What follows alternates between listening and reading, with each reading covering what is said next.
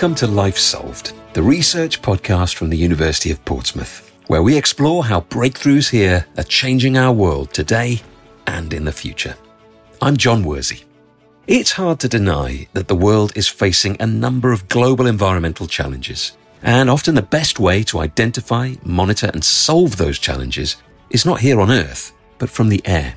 Today we catch up again with Professor Richard Tew, a geomorphologist and remote sensing scientist at the School of Environment, Geography and Geosciences here at the University of Portsmouth. If your local team has put a drone up within hours of the disaster happening and have collected the necessary data along the roads of all the damage to bridges and houses, and then give that information to the incoming international response teams, you save many lives, because 24 hours, 48 hours means you do things faster, you save more lives. With a background in geology and geography, Richard found himself in Sierra Leone looking for diamonds.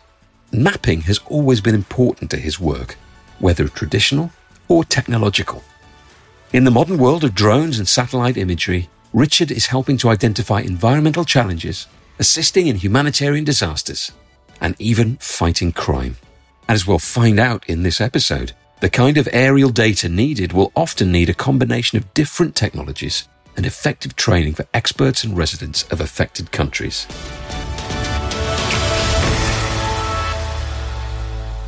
As a professor of geoinformatics and disaster risk reduction, with decades of experience behind him, Richard is leading the way in the use of modern technology. And one of the advantages of 21st century technology is the shift in the cost of mapping and imagery. We are living in something of a golden age for space technologies that can assist with mapping and monitoring the Earth. In the early days, going back into, say, the 1980s and 1990s, it was very expensive to get the data. It wasn't particularly detailed, but there was a huge cost barrier to getting the data. So a country in Africa, a low-income country, would really struggle to afford all the satellite imagery, and even many companies struggled with it. I did some work in the mining sector early on, and it was still quite a hefty charge. £2,000 for a satellite scene covering 100 miles by 100 miles is quite a bit of money if you've then got to map 10,000 square miles or larger areas of a country. But a lot of that data is now free. NASA and European Space Agency, ESA, have made their data freely available. So we now have free data, so you can map very large areas of the Earth's surface and monitor it on a regular basis. A lot of the software is now free as well. That used to cost thousands of pounds. Some of it still does, but you can get free alternatives. We do a lot of work with that, looking at ways of using those new space technologies, looking at different parts of the spectrum, visible, infrared, thermal infrared, and we use that then for mapping and monitoring areas that are particularly problematic and set up where we can early warning systems, or we give advice on how to build back better so that you can recover faster if a disaster does occur. And while satellite pictures have an important role in mapping and monitoring, the growing use of something closer to the Earth is also a key part. The Uncrewed Aircraft System, or UAS, is, put simply, a drone. Whether they come in the form of a helicopter or a fixed-wing aircraft, they're substantially smaller than their full-size alternatives. And once again, there's a cost and safety benefit with the UAS. They've revolutionized things in that they're easy to use, they're cheap, and they're very mobile, so you can use them anytime. And that's why we use them an awful lot in assessing hazards where it's too dangerous to walk, like landslides around cliffs and things like that. The drone can safely fly over that area. Or if we need rapid information, say for a fire or something like that, again, where it's dangerous to get in. Or if we need a lot of detail about an area down to centimetre level of detail, it can give us that information too. But there are some things that simply can't be seen by using a regular drone or satellite image. And as Richard explains, that's where Earth observation using space technology comes in. The radar, for instance, is really useful because it will see through cloud cover. So we've been using a combination of different sensors on satellites, some of them in what we call visible wavelengths, to monitor illegal activities in Colombia for illegal gold mining. But it's in an area of rainforest. Very bad for the rainforest. It's a type of ecocide that's going on there because of the stampede to get gold out and the devastation caused. But because it's rainforest and often cloudy, it's very hard for us to see what's happening using standard satellite imagery. We just see the top of the cloud. Every now and then you get a break in the cloud and you might then be able to understand what's happening down on the ground, but it is quite difficult. Whereas if you use radar, satellite remote sensing, the radar will see through the cloud. And then we can see quite clearly what's happening on the ground. We can see where the rainforest is. We can see where it's being chopped down. We can see the metal of the mining equipment that goes into the areas to get the gold out. And after they've dug the gold out on floodplain or whatever and the area floods, we can say, well, this is now water where it used to be rainforest. Not only can these resources be used to monitor and report on criminal activity, they can also be deployed after natural disasters to help communities on the ground. And this is something that's been adopted by the University of Portsmouth, who've trained a versatile team. They first deployed after a disaster in the Caribbean back in 2018, looking at damage after Hurricane Maria destroyed something like 90% of the vegetation cover and housing in Dominica. We did an assessment of damage there, and the drone data was really important because we could look before and after. We had some earlier drone footage, and we could then quantify where the changes were, what had happened, where most of the damage was, and the drone really helped with that. We've also been using it for looking at seagrass, flying around the coast and trying to pick out the areas where there is seagrass, and quite often we then use visible and infrared sensors on the drone, and we can then link that back to the satellite imagery. The satellite might be 300, 400 kilometers up and might be, rather than looking at centimeter detail, is maybe looking at detail of 3 meters or 10 meters. But understanding what's happening with the drone footage allows us to better understand what's happening with the satellite imagery. So they fulfill a very useful role fitting between the detail we get with our own eyes, from the detail we get from maybe being 100 meters up with a drone, to the detail we then get from a satellite that could be 300 kilometers up. And when it comes to uncrewed aircraft systems in the field, it's unsurprisingly a more complex process than simply putting an individual shop-bought drone into the air. There's likely to be a number of machines operating at the same time with some cutting-edge technology on board. You have to figure out, well, what is the most effective way to use drones? Probably 2 or 3 drones working together, perhaps, as a team. How do you get the drones to cover the largest area possible as quickly as possible in the day or so after a disaster has occurred? You still probably need the radar imagery telling you where the areas are where there's flooding, so you can focus the resources on those areas. But there are lots of things we can now do with drones, such as different types of sensor to see where there are people. Maybe thermal sensors can say, well, look, there are people and animals down here. That's a priority area for sending in more detailed survey teams and rescuing those people.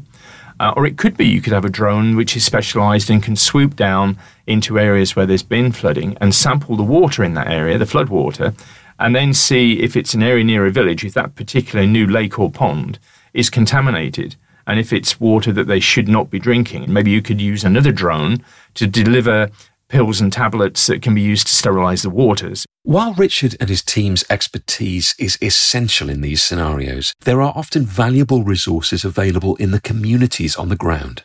With the experts and residents working together, many more lives can potentially be saved in the aftermath of a disaster than would have been possible otherwise. We've done some work in Vanuatu, where we realised that should a volcano erupt or there be a cyclone if it hit that island, or an earthquake or a tsunami, locally there are often people who can use drones for whatever reason. Maybe they're hobbyists and they get money from tourists coming in when they do drone footage of the tourist walking around the volcano.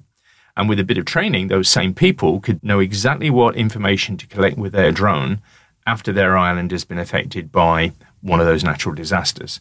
And that is really important because internationally there'll be teams deploying to fly out to that island, but it's going to take them 1 day, 2 days before they can arrive, before the local airport can be cleared of debris and things like that. And if your local team has put a drone up within hours of the disaster happening and have collected the necessary data along the roads of all the damage to bridges and houses, and then give that information to the incoming international response teams, you save many lives, because 24 hours, 48 hours means you do things faster, you save more lives. You've already heard how natural disasters and the reporting of illegal activity can be dealt with using a range of mapping technologies. But there's another sector that can benefit from Richard's work, as he explains. They're using satellites now to track the operations of copper producing companies, say copper mining companies. And you can do that by looking to see what are the stockpiles at the mine of the copper that they're mining. They may have had strikes, they may have had problems with earthquakes disrupting the mining activity or something, and if their production goes down, there'll be people in the City of London saying, well, that means there'll be a shortage of copper, therefore the price will go up. And they're already looking to predict what the price will be, say, on the futures market. So there's an application there straight away. There are ready applications as well with the insurance industry. And for that, the insurance industry, new types of insurance, faster insurance, mean that they will insure an area. And if a certain threshold of damage is crossed, then they'll automatically pay out. They won't send in loss adjusters to spend 1 month or so reviewing the damage, writing reports and stuff like that.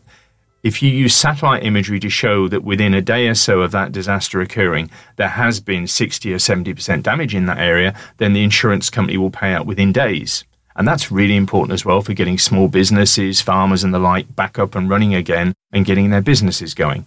So that's just a couple of examples. And what does the future hold for applications of this kind of technology?